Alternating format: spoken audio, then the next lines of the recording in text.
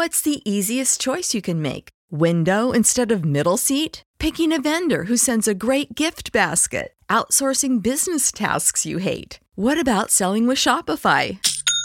Whether you're selling a little or a lot, Shopify helps you do your thing, however you cha-ching. Shopify is the global commerce platform that helps you sell at every stage of your business. From the launch your online shop stage to the first real-life store stage, all the way to the did we just hit a million orders stage. Shopify's there to help you grow. Whether you're selling scented soap or offering outdoor outfits, Shopify helps you sell. Wherever and whatever you're selling, Shopify's got you covered. Sign up for a $1 per month trial period at shopify.com/try. Go to shopify.com/try now to grow your business, no matter what stage you're in. Shopify.com/try. Everybody in your crew identifies as either Big Mac Burger, McNuggets, or McCrispy Sandwich. But you're the Filet-O-Fish Sandwich all day. That crispy fish, that savory tartar sauce, that melty cheese, that pillowy bun. Yeah, you get it. Every time. And if you love the Filet-O-Fish, right now you can catch two of the classics you love for just $6. Limited time only. Price and participation may vary. Cannot be combined with any other offer. Single item at regular price. Ba-da-ba-ba-ba.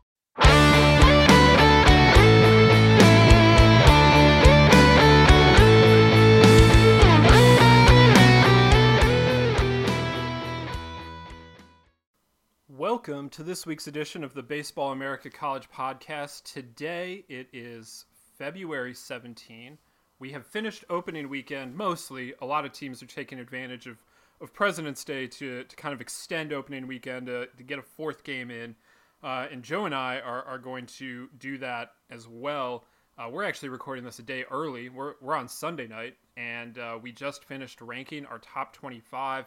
So we're just gonna roll with the podcast right through the top 25 meeting, Joe. We don't normally do this. We usually take a night to sleep on it, but we're gonna have some, I guess, more instant reaction for the listeners today.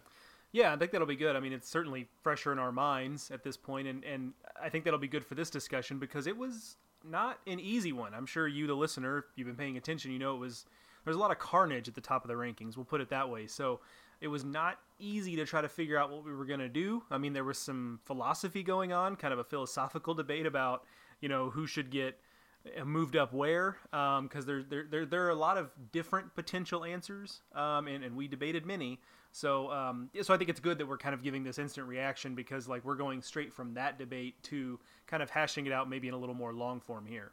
Yes, so if you haven't seen it, at baseballamerica.com, the new top 25 is topped by Michigan. Yes, the Wolverines are the new number one team in the country after going 3-1 in Arizona. That includes a win against Vanderbilt and a win against Arizona State, who were both preseason top 3 teams. So very impressive weekend for the Wolverines. Number 2, we got Florida at 2, Miami 3, Texas Tech 4, Vanderbilt 5, Louisville 6, Georgia 7, and Arizona State 8. For the rest of the poll, you can check out baseballamerica.com. The rest of it looks a lot less changed in the rest of the poll. Mississippi is the lone team coming into the rankings. They come in at number 15 after beating Louisville in a series there in Oxford. Ohio State drops out to make way for Ole Miss. They went 2-1. That normally keeps you in the rankings, but this week we had to make room for Ole Miss, and so Ohio State drops just off of the top 25 there. So headlining this, of course, is that Michigan is the number one team in the country. This is so fresh. I haven't had a chance to do the research for when the last time that happened was. So I'll have that online. You can check that out in Off the Bat or probably in the poll itself. But, Joe, we talked about the idea of Michigan being number one. We talked about the idea of Florida being number one. I briefly considered the idea of leaving Vanderbilt alone. They went 1-2. The losses were both in the 9th inning, blown save situations. Ultimately, though, we end up with Michigan because it has those two top three wins. Florida, meanwhile, swept Marshall convincingly at home, but it is Marshall, and it was at home. And it's just a little harder. It was a little harder for me to split what Florida did from what Miami did, or even Texas Tech, although I think Tech's competition was a little lesser than what the two Florida schools saw. So we went with Michigan, and you initially were not on board with that, but I was able to sway you. Yeah, I mean, it's just it seemed like a leap to make from 8-1, but kind of the way you put it is that we're still kind of let me take a step back.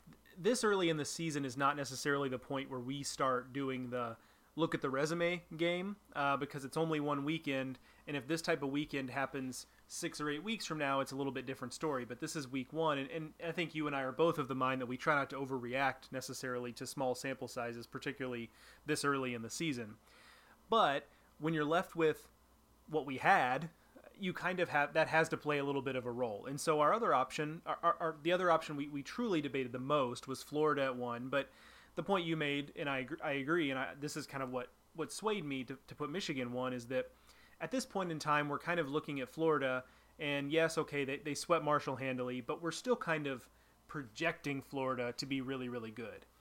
Michigan, of course, there is some projection there still. They still have to do it, but what they've shown us is the high-end ability to travel across the country to Arizona, to beat Vanderbilt, to win 2 games on Saturday. They had to beat Cal Poly in Scottsdale, and this is no small thing. I mean, it's one thing to win 2 games of a doubleheader. It's another to win 1 game of a doubleheader in one city, get on a bus, drive across town, get off the bus, and then immediately start to play again. And oh, by the way, that game was against the number 3 team in the country in Arizona State, and then really handle them. I mean, you were there for that game, and there was really no point in which Arizona State threatened in that game against Hadger, and particularly offensively. So when you take that into account, I mean, I think like I said, it's a lot of options that we kind of felt meh about. But given that Michigan was a team we already had a lot of belief in, given what they showed us this weekend, which was more impressive than really any of the other teams that were in the top 10 that we could have conceivably moved up, it was far and away the best resume. So it's a little early to be playing the resume game, but we really kind of were left with no choice. Yeah, I don't like to talk resumes at this time of year, partially because I just don't know who's good and who's not good yet. It could turn out that these wins that I think are so good for Michigan turn out to be not so good. Now, I don't think they're going to be awful. I think that we know that Vanderbilt is going to bounce back, and that Arizona State is going to bounce back, and that Cal Poly is going to be a solid team. But I don't know what Marshall is, frankly. What if Marshall is competing to win Conference USA like they did 3 or 4 years ago, whatever that was that they finished in second place? What if that's the Marshall team? What if Rutgers under Steve Owens really takes a big step forward, and instead of being one of the worst teams in the Big Ten, they're at least a middle-of-the-pack Big Ten team, and then that looks so much better for Miami than what we're looking at now. So I don't love to play the resume game at this juncture, just because I don't know, and none of us know. But when Vanderbilt goes 0-2 as the number 1 team, when Louisville loses a series at Ole Miss, and when Arizona State goes 2-2, winning 2 games against Villanova, but losing that game against Michigan, we're left with this vacuum here. And as much as I believe in the talent at Florida, to put them at number 1 right now just felt a little much. Whereas Michigan has these 2 wins that we at least right now think are good. 3 wins, sorry, that we at least right now think are good and believe will be good throughout the course of the season. And, I love the talent at Michigan too. I mean, I feel like I've made that clear throughout the preseason, the off season, go back to last season. Like I really like the talent at Michigan. So, it's different. It's different to jump a team from 8th to 1st, basically at any juncture of the season, but especially on opening weekend. But this weekend was not a typical weekend, and it certainly wasn't a typical opening weekend. Yeah, and you look at the teams we have at the top here too, and this is projecting forward a little bit, which we can do later in the week and more in depth, but there's going to be an opportunity. The thing about it is the teams we have up near the top are going to have continued opportunities to prove themselves. Michigan's got another series with UConn coming up, or a true 3-game series down in Florida. That's not going to be easy. UConn showed a little something this weekend, even if it didn't really go truly like they would have wanted it to. And then Florida and Miami play each other this weekend. So now that could confuse the issue more if Michigan loses that series. And then, Well, no, if Michigan loses that series, the winner of Florida-Miami is number 1. And Sure. I'll just say that short of a sweep of UConn, Michigan's stay at number 1 could be short here. Like, I really hate the idea of dumping a team off of number 1 for going 2-1. But, if Florida or Miami looks really convincing this weekend, I mean, I would view the top spot as pretty open right now. We have Michigan number 1 because we have to. We have to have someone. But I would say that this situation is much more fluid than I usually view the number 1. Yeah, I mean, and that's not to give short shrift to Michigan, but that's just kind of the reality. No, I'm not trying to do that at all. Yeah, I mean, it just could be a transitional, in pro wrestling terms, they'd say it might be a transitional champion, where they're trying to get the belt, a belt from one good guy to another good guy, but it has to go through a heel first. A heel is a bad guy. You've lost me on this one, Joe. I'm not really a pro wrestling guy anymore, but there was a time when I was a kid when it was, and you'd see that where there's like a transitional champion because they have to get the belt from another guy, but the storyline doesn't call for it to go from one guy to the other. So yeah, I mean that very well could be that, but I guess the point I was making though too is like there is the possibility where it's not quite that clean, and we're sitting here again next Sunday trying to figure out what we're going to do with these teams that did various levels of impressive things. But I mean, that's what makes it fun. I mean, we'll sit here and kind of agonize over this stuff, but at the same time, it is kind of fun to see a little bit of parity and to have to make these kind of decisions. And I'm of course all for the idea that this is more than. I mean, it's clear at this point that it's more than just a one-year thing that Michigan got to the CWS finals last year, but it is kind of neat to see that. Okay, wow, this team is really backing up that performance with what they've already done this year. All right, so that is what happened in the top 25. Let's get to what happened on the field, which is frankly way more interesting. Joe and I are both still in Arizona. We were in Arizona all weekend. As you guys know, either if you've been listening to this podcast or following us on Twitter, Arizona was kind of the epicenter of college baseball. For opening weekend with the MLB4 tournament where, Michigan and Vanderbilt, UConn and Cal Poly all were. Oregon State was hosting its tournament. The Angels had their tournament. And Arizona State and Grand Canyon were both home as well. So there's a lot of baseball that we all saw, or that we saw down here. Obviously, we're coming away very impressed with Michigan. But, Joe, Vanderbilt walks out of here at 1-2, and that's a team that we spent a lot of time this preseason saying was really, really good, and that I thought could go back to back. I picked them to win the national title, and now they're at 1-2, which is not what we would have expected here. So they did lose these 2 games in very tight fashion. They had a very good chance to walk out of here at 3-0, but they didn't. Why is that? And should there be any level of concern with Commodores fans? No, I don't think so. I mean, think about it this way. I mean, I think Vanderbilt fans and, Tim Corbin and the team would take the position they were in, back on Friday night where they're up a run. They've got Tyler Brown on the mound in the 9th inning. What happened with Michigan there is probably not, if you play that scenario out 10 more times, Tyler Brown gets a save in 8 of them, 9 of them. So those things are just kind of going to happen. So to believe that was some sort of harbinger of things to come would be to believe that Tyler Brown's not going to be able to close out games for him. And that seems silly because I think there should still be a lot of belief in them. So really, I mean, we're talking about 2 one-run games here, and you were at today's game against Cal Poly. I was not, so I can't really speak to that. It seems like that game was maybe a little bit uglier. Maybe there was like a little bit more going on in that one, but from what I saw, I mean, the thing about Vanderbilt too is maybe this is just the time to get them. I mean, obviously we ranked them number 1. Obviously they've got these high-end players with, Rocker and Martin and Hickman and Eater and Brown, et cetera, et cetera, et cetera. but it's still a really young team in a lot of spots. I mean, they're starting a freshman catcher who, had nice moments over the weekend, by the way. I mean, he was great at the plate on Saturday in their win. So he's had his moments, but, that's kind of and he's not the only freshman they've run out there. They've had all kinds of new players out there. So it's still a pretty young team. So maybe this is just a situation where this is the time when you can get Vanderbilt. And maybe by the time April or May rolls around, it's a little bit of a different story. So I think it's a situation where I don't think there's any real reason for concern here. I certainly liked what I saw individual talent-wise. Kumar Rocker, -1 inning on Saturday was Kumar Rocker, and Mason Hickman was Mason Hickman on Friday. So obviously we reserve the right to change our minds if things really do kind of start to go south on Vanderbilt, but I certainly don't anticipate that happening based on 2 one-run losses in which they were leading in the 9th inning. That just seems like that'd be alarmist of me. Yeah, I think that's fair. The game today, the Sunday game, Jake Eater just didn't really have it. They tried a few guys out of the bullpen, and it was up and down. Eater's going to be better. He didn't have command of his secondaries today, and they'll get that corrected. We didn't see Jack Leiter.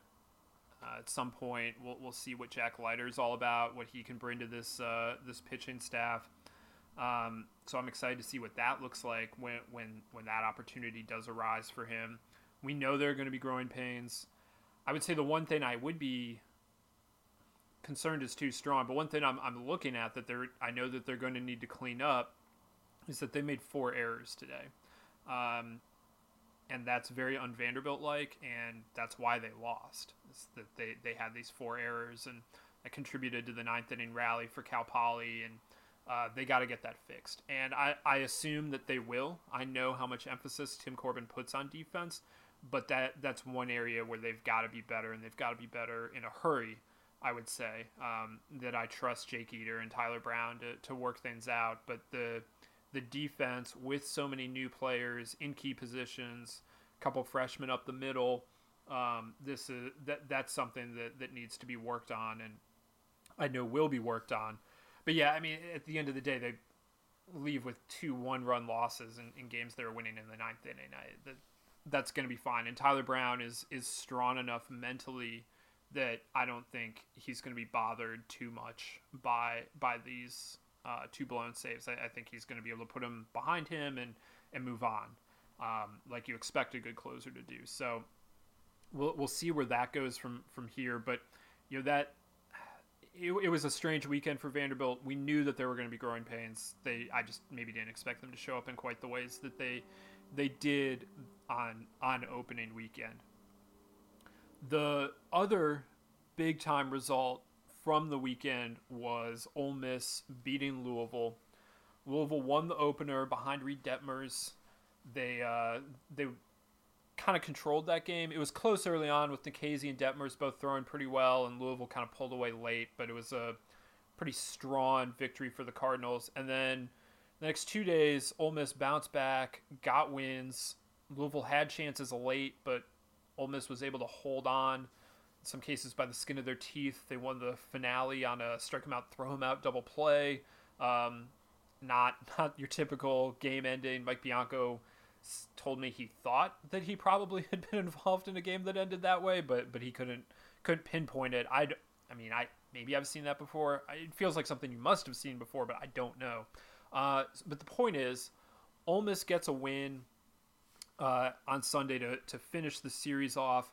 Gunnar Hoglund was really good for them on Saturday, and then they were just pretty solid offensively throughout the weekend after Detmers on Friday night. And this is another really young team, and the reason why we didn't have Ole Miss ranked coming into the season is just there was so much newness, and we weren't quite sure what to expect, especially in that lineup when you look at all the losses that they had a season ago, in terms of Thomas Dillard and Gray Kessinger and Cooper Johnson. Those guys are all gone, and in a lot of cases they've been replaced by freshmen. But the kids are all right at Ole Miss, it looks like. Yeah, it certainly looks that way. And, if you were to ask me if there's any concern over Louisville, I might have a little bit different answer than I did with Vanderbilt. Maybe a little. Certainly part of that is injury-based. We got, Lucas Dunn and now Alex Benelis with hamate surgery. That's typically an injury you can, Shea Langoliers had that for Baylor last year, and it's typically one you can return fairly quickly from. However, it's a month long. The standard is a month, but the problem is you can come back before you're fully recovered. So it saps your power in a lot of cases. Now, that wasn't the case in Langoliers last year, but in most cases, you break your hamate, just the way you hold the bat, like, that winds up sapping some of your power, which for Alex Benelis is really bad news, if that comes to pass. Yeah. So, those two guys are a big part of what they're doing offensively, and whenever we talked about, what Louisville was going to do offensively, the conversation really started with those two. Now, there's other pieces out there. Zach Britton's a nice piece, and, Justin Levy is a veteran and piece out there. So it's not to say they're going to be lost offensively, but with those two guys out, that's really tough. And then you look at some of the issues they had over the weekend, and it kind of mirrors a little bit of something that, we saw last year a little bit where, Bobby Miller on Saturday is a guy with absolutely electric stuff, but Ole Miss was on him early. And that's not to say this could be atypical. However, Bobby Miller, for all of his stuff last season, ERA 4.5, 5, something, between those two numbers. So wasn't always the cleanest. And Luke Smith was okay today, but just okay. And Detmers is great on the front end, but they're going to need one of those two guys or somebody else, I guess. But we assumed it would be one or both of those guys.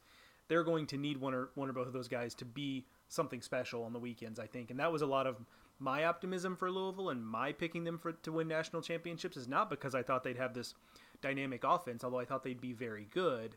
It was more just that Detmers is great. He's already great. I think Bobby Miller could be great. And then if you're telling me that your third spot is just pretty decent, that could be good enough. So, and they had some bullpen struggles this weekend on top of it. So my worry level is a little bit higher on Louisville when you stack the injuries on top of some of the problems that we saw this weekend, kind of mirroring weaknesses of last season a little bit. Yeah, that one's going to be interesting. No Benelis is a problem, but he'll come back. ACC play starts in like 2 weeks, so obviously he's going to miss the start of that, but he'll be back before too long, and they're going to be good. It's just a matter of how good they can be, and a lot of that is going to ride on how good Bobby Miller gets. The stuff is really good, just like how is it going to play, and then who else is going to step up in the lineup.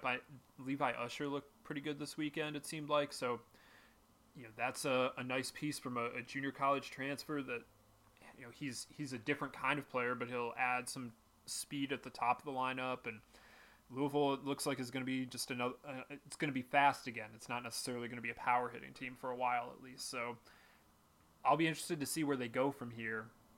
But more than what happened with Louisville, I think I was a little more impressed with what Ole Miss did, that the newcomers came in. They produced pretty well right away. Cale Baker and Hayden Leatherwood, both junior college transfers, both key additions to the lineup from the jump, and that's very important. Cale Baker hit a couple bombs on Saturday in that win, and Hayden Leatherwood picked up a bunch of hits. So that's big. And then Hayden Dunhurst behind the plate does the strike him out, throw him out double play, throws it from his knees to get Levy running at second, and that's an impressive play. And so if those guys, those newcomers, can seemingly anyway, slide into the lineup and produce like that, that's a really good sign for Ole Miss going forward, because while Nikhazy maybe wasn't at his best, I trust Doug Nikhazy to be really good, and Gunnar Hogland was very good. So those two guys at the front of the rotation, if the lineup and defense can answer the questions that were raised because of all the departures, like I feel like Ole Miss can compete in an SEC West race that, at least right now, still looks very wide open to us. And we, in the poll, reflect that by jamming them right up with the rest of the SEC West teams that we can't separate. The LSU, Auburn, Arkansas, Mississippi State mix from 9 to 15 now. They're all in there. I don't know who's going to win the division, but it's probably going to be one of those teams, and I'll be very interested to see how it sorts itself out over the course of the SEC season. Yeah, one of the things we talk about with the really great programs, and Louisville, interestingly, is a program we probably say this about more than anyone else, is that it's great to have these freshman classes or, recruiting classes with junior college players in the case of some of these other guys that come in and are stars right away. It's equally or perhaps more important to develop guys along the way. And so you look at guys like Tim Elko and Kevin Graham, guys like that, and maybe they're just ready to make jumps. Both had their moments this weekend. That would be really huge too, that you're not just you're not just banking on these guys who really starred opening weekend to be doing the same thing in late April when suddenly they're playing more games than they've ever played in their lives and the pitching is better than they've ever seen before. And also, oh, by the way, they're college students now and like college is hard sometimes. So I think that's really important to have those guys that have been depth pieces become grow into starring roles. I think there's the opportunity for Ole Miss to show that as well. Yeah, absolutely. That's definitely a key. That's how you keep these things running, because it can't just be freshmen and junior college transfers every time. It has to be just the development piece. That's a big part of it. So a couple series wins that I thought were significant that weren't in the top 25 mix because the one spot that we were forced to create went to Ole Miss. We didn't even talk about anything else. Joe and I didn't in terms of creating the top 25, who might come in. But both Texas and Cal State Fullerton, I thought, kind of put themselves on the radar. Obviously not for this week to jump in, but I think we might be seeing both of those teams, traditional powers, coming off of very disappointing seasons in which they both missed the NCAA tournament. They both start the season very well, going on the road. Texas, not a too terribly long of a trip from Austin to Houston, but they went on the road to Rice, swept the Owls. Fullerton goes up to Stanford, their traditional opening weekend series. They win 2 out of 3 at Sunken Diamond. Did either of those jump for you, Joe? Yeah, I think Fullerton over Stanford more so than Texas over Rice. I'm just still not sure. How far is that trip from Austin to Houston? I've made it, but you've made like it more about often. 2.5, 3 hours. Okay. Yeah, so it's really, a big road test. It's really not too bad. You stop at a Buc-ee's halfway. It really breaks up the trip, so not too terribly bad. But not a Sheets. That's Not what we in learned that- from Mike Rooney. Not in that part of the country. Yeah, goodness gracious. That man does not care for Sheets. That's what I learned. My goodness. I've never disliked anything more than Mike Rooney seemed to dislike Sheets. Holy cow. But yeah, you stop at a Buc-ee's partway through. It's a fine trip. So, but I still don't know what to make of Rice. Like, I like some of the individual talents on Rice. I think I like a good poke bowl. That's what I like to make with rice. Yeah, I'm more of a I've come around to like different types of rice. Like I used to be kind of just like I like fried rice, but who doesn't like fried rice? But I tend to be more of like a white rice over a brown rice. But now I do like a brown rice or like a seasoned. Definitely brown rice all the way. Yeah, but I think it's a sign of my palate expanding a little bit as I get a little bit older, that I'm opening my mind to that kind of stuff. But so I don't know what to make of that team. I think it's probably. This might be damning with faint praise because Conference USA isn't what it was, but I think it's probably a top 4 or 5 team in CUSA, which is to say that it's a team that if things break right could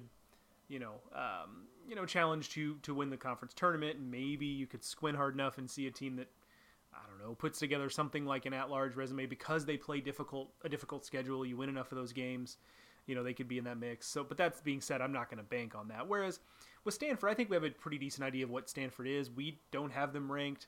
Others do, but they were certainly I'll guess it did, but I don't probably, want to speak for anyone else. You can look at their polls today. Probably not anymore, right? But point being, they were like, depending on who you asked, they were a solid top 20 to 35 team. So I think we have a good feel for what Stanford is, and they're still, even with this, I think we think a solid regional team, with maybe perhaps a limited ceiling, but a pretty high floor given some of the pitching they have back. So, I think that's a really good win for Fullerton. And this is big for Fullerton just because that's kind of been the problem recently for Fullerton, is that they'll win some of their games in Big West play, and they'll maybe split some 4-game series against some decent competition. But the last couple of years, at least, thinking back on it, we're a little bit devoid of these kind of resume changing series wins. And so I think that I think the evidence for that is just the fact that their RPIs have just never really seemed to be anywhere near where they needed to be. And so I don't know that this Stanford win is going to really be something that ends up being a make or break thing, but certainly it's a step in the right direction from where they've been the last couple of years. Yeah, and for as much time as I've spent kind of hating on the Big West this offseason, it got off to a nice start. You got this series win for Fullerton. Cal Poly goes 2-1 in the MLB4 tournament. Obviously finishes off the weekend with that big win against Vanderbilt. UCSB beat Sac State. There it is. The WAC favorite on the road, right? That was in Sacramento, and so those are three teams at the top of the conference last year, traditionally, whatever, that got off to nice starts. And then Long Beach, which last year finished in last place and just a ton of turmoil all season long. They start the Eric Valenzuela era off. There it is, with a nice series win of their own. So the Big West coming out firing here in 2020. Yeah, and that's the that certainly bodes well for their success. And it the issue with that league has not been the quality. I think we've all kind of believed in. Now the quality is not where it was, say, 10 years ago. I mean, that there's no comparison there. But what I'm saying is, looking at them as like, oh, that's a one bid league and they're really going to have to work to get two bids, probably doesn't reflect the talent in some of these teams out there. It's just a function of the computer numbers, specifically the RPI, that just hasn't been where it needs to be. So I certainly would welcome the Big West getting into contention to get 2 and maybe 3 teams in. Who knows? Let's really dream big here. But certainly a really good start.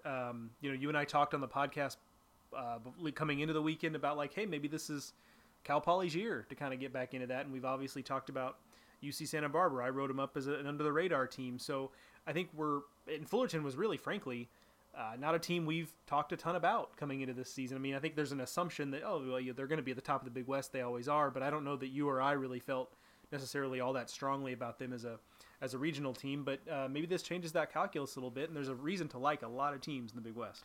Yeah, I don't know which this says more about, whether it says more about Stanford or whether it says more about Fullerton. But Fullerton only gave up 4 runs on the weekend. Only 2 of them were earned.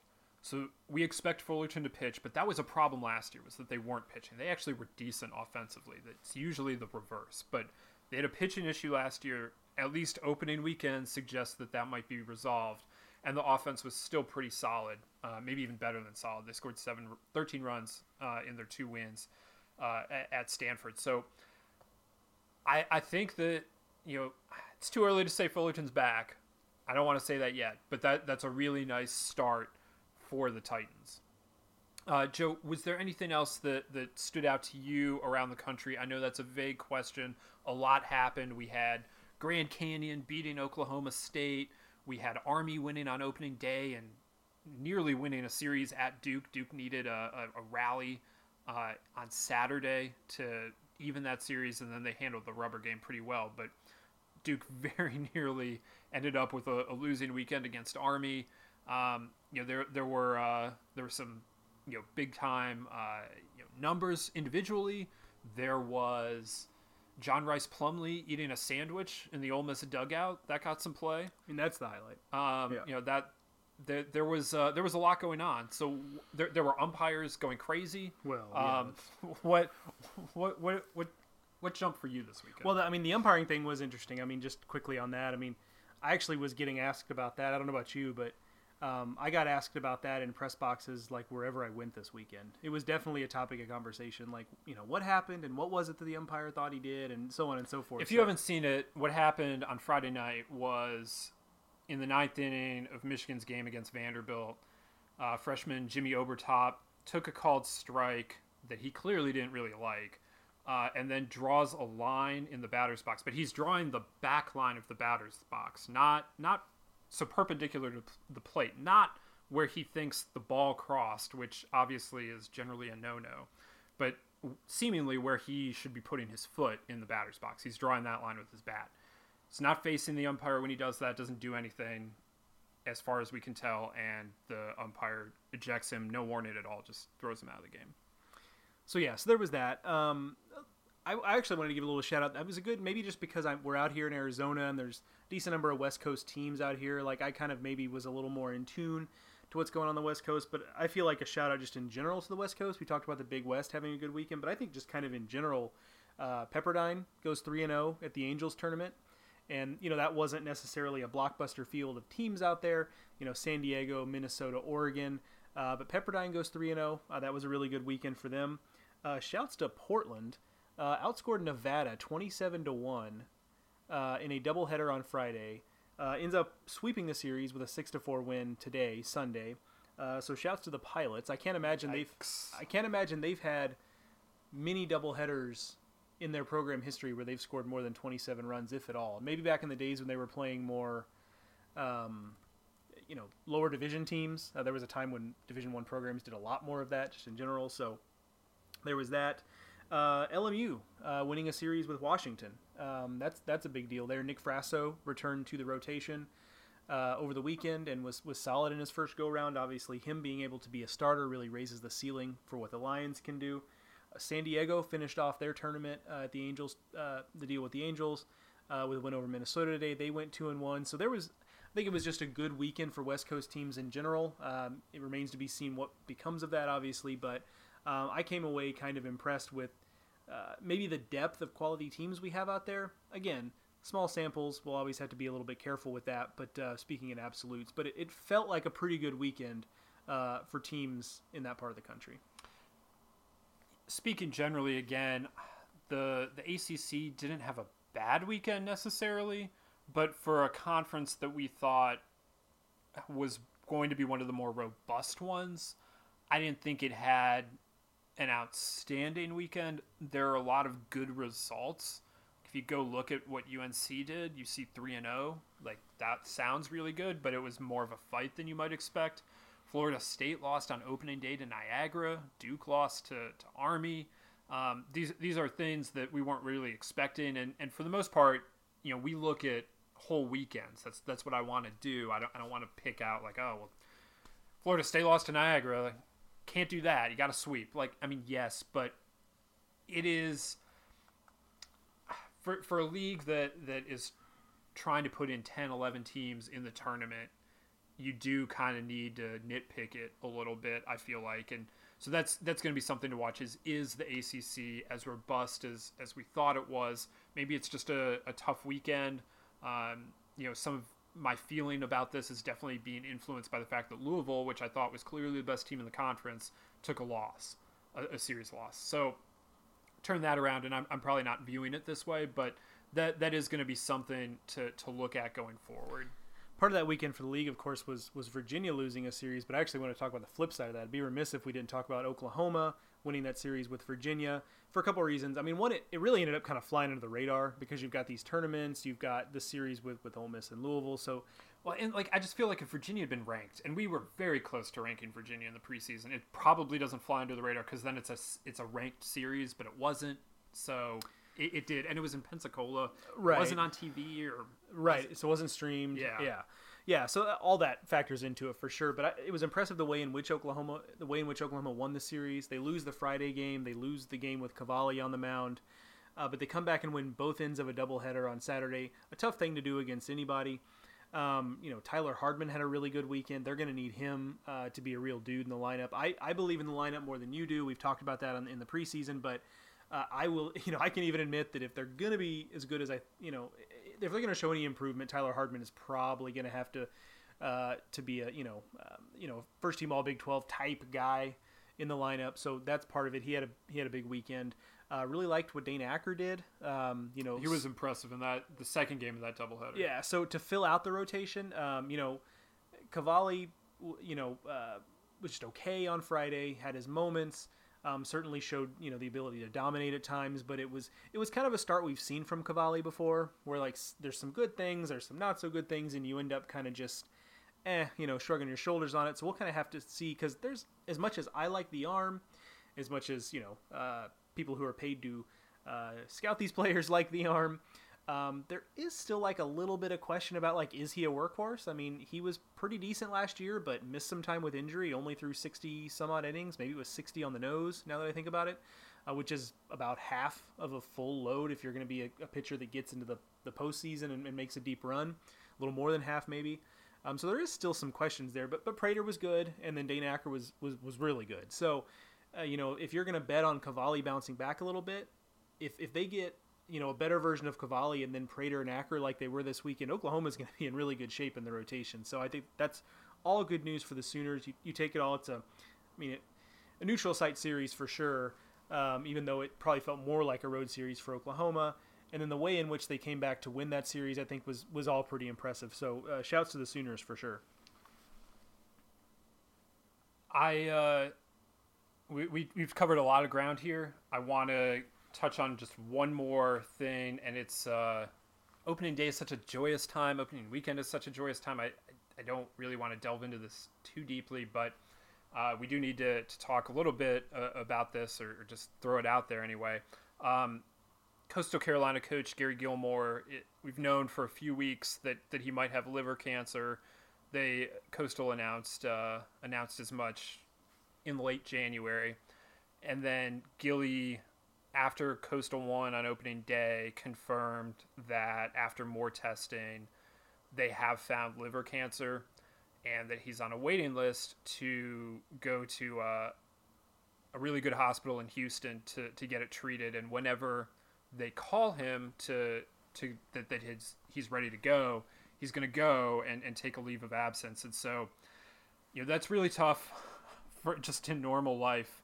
I can't imagine trying to, go through a baseball season or any part of a baseball season like that, prepare for opening day like that. Gilly did say, he told reporters in Conway that, that opening day game, that was probably the first time that for 3 hours he didn't think about the diagnosis since he heard it. So I guess baseball is being a little bit therapeutic there for Gary Gilmore, like it is for a lot of people around the country. So we're definitely thinking of Gilly. I know a lot of people around college baseball are thinking of him. He has a ton of respect from his peers in the game and from everyone that really interacts with him, I feel like. Yeah, absolutely. He's one of the guys in the game you don't hear any bad things about. Just kind of universally well liked. Certainly very, very successful. Of course, the baseball is secondary here, so we're certainly rooting for Coach Gilmore. He's going to fight like hell. We can guarantee that, and certainly hope that he gets well soon and comes out on the other end of this. Certainly, we will all be rooting for that. And this is such a difficult thing to talk about, but certainly knowing what we know about him, we know he's going to fight, and it wouldn't be a shock to see him beat this and come out on the other end. So I know that you and I are not doctors, we cannot make any sort of like prognosis on that, but I mean we know there's more to it than that. However, he's such a fighter on the baseball field and coaching his teams, and so he's going to bring that to his fight with cancer, and he's got a great team there. He's going to MD Anderson. As a Houstonian, I'm very familiar with MD Anderson's work, largely thought of as one of the very best cancer hospitals in the world. So he's going to be getting top-notch care there. So certainly thoughts are with Coach Gilmore and with the doctors who are going to be working with him. Absolutely. So my apologies for ending it on a somber note, but every once in a while, real life does intervene on this wonderful game that we all like to take some time to appreciate. So I did want to mention that, and we are all thinking of Coach Gilmore as this continues. With that, Joe and I are going to wrap it up here. We will come back with another podcast later this week. I believe that will be on a Thursday. But if you just subscribe to the Baseball America podcast on your favorite podcasting app, be that Stitcher, Google Play, Apple Podcasts, Spotify, it'll just pop right in your phone and you don't have to worry about it. So if you do that, take some time to subscribe. If you can, rate and review us. We greatly appreciate that as well.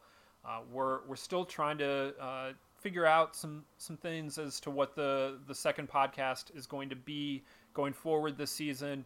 We know we'll talk about the upcoming weekend. We want to get into some big picture topics, but if you have things that you want us to talk about or questions, you can either drop us a note on Twitter. I'm at Ted Cahill. Joe is at Joe Healy BA. Or if you just want to drop that straight into Apple Podcasts in a review and tell us what you're looking for, ask us a question there, we will find it there as well. So either of those options, quite all right with us. We really appreciate you guys for listening today, for following us along, for going to Baseball America and reading all the great stories we have over there. I think they're great anyway. I wrote some of them. Those are definitely great. We're so glad that the season is finally here. You know, we love the preseason stuff. I love putting together all of that, trying to figure out who's going to be good and whatnot. But what I really love is the results, right, Joe? No, that's right. I mean, if we just did nothing but perpetually write about baseball that hadn't happened yet, like, man, that would be pretty bleak. So yes, certainly glad that they're playing games. On the other hand, we would never be wrong. That's true. No, that's a good point. You know, pluses and minuses. That's a good point. But there will be more games throughout the week. Like I said, we're going to more games. Here on Monday, and Joe's got one lined up for Tuesday. So there's plenty of baseball now this time of year, and so we will be back here to cover it all on the Baseball America College podcast. So thank you to Joe. Thank you to everyone for listening. We'll see you again on the next edition of the Baseball America College podcast.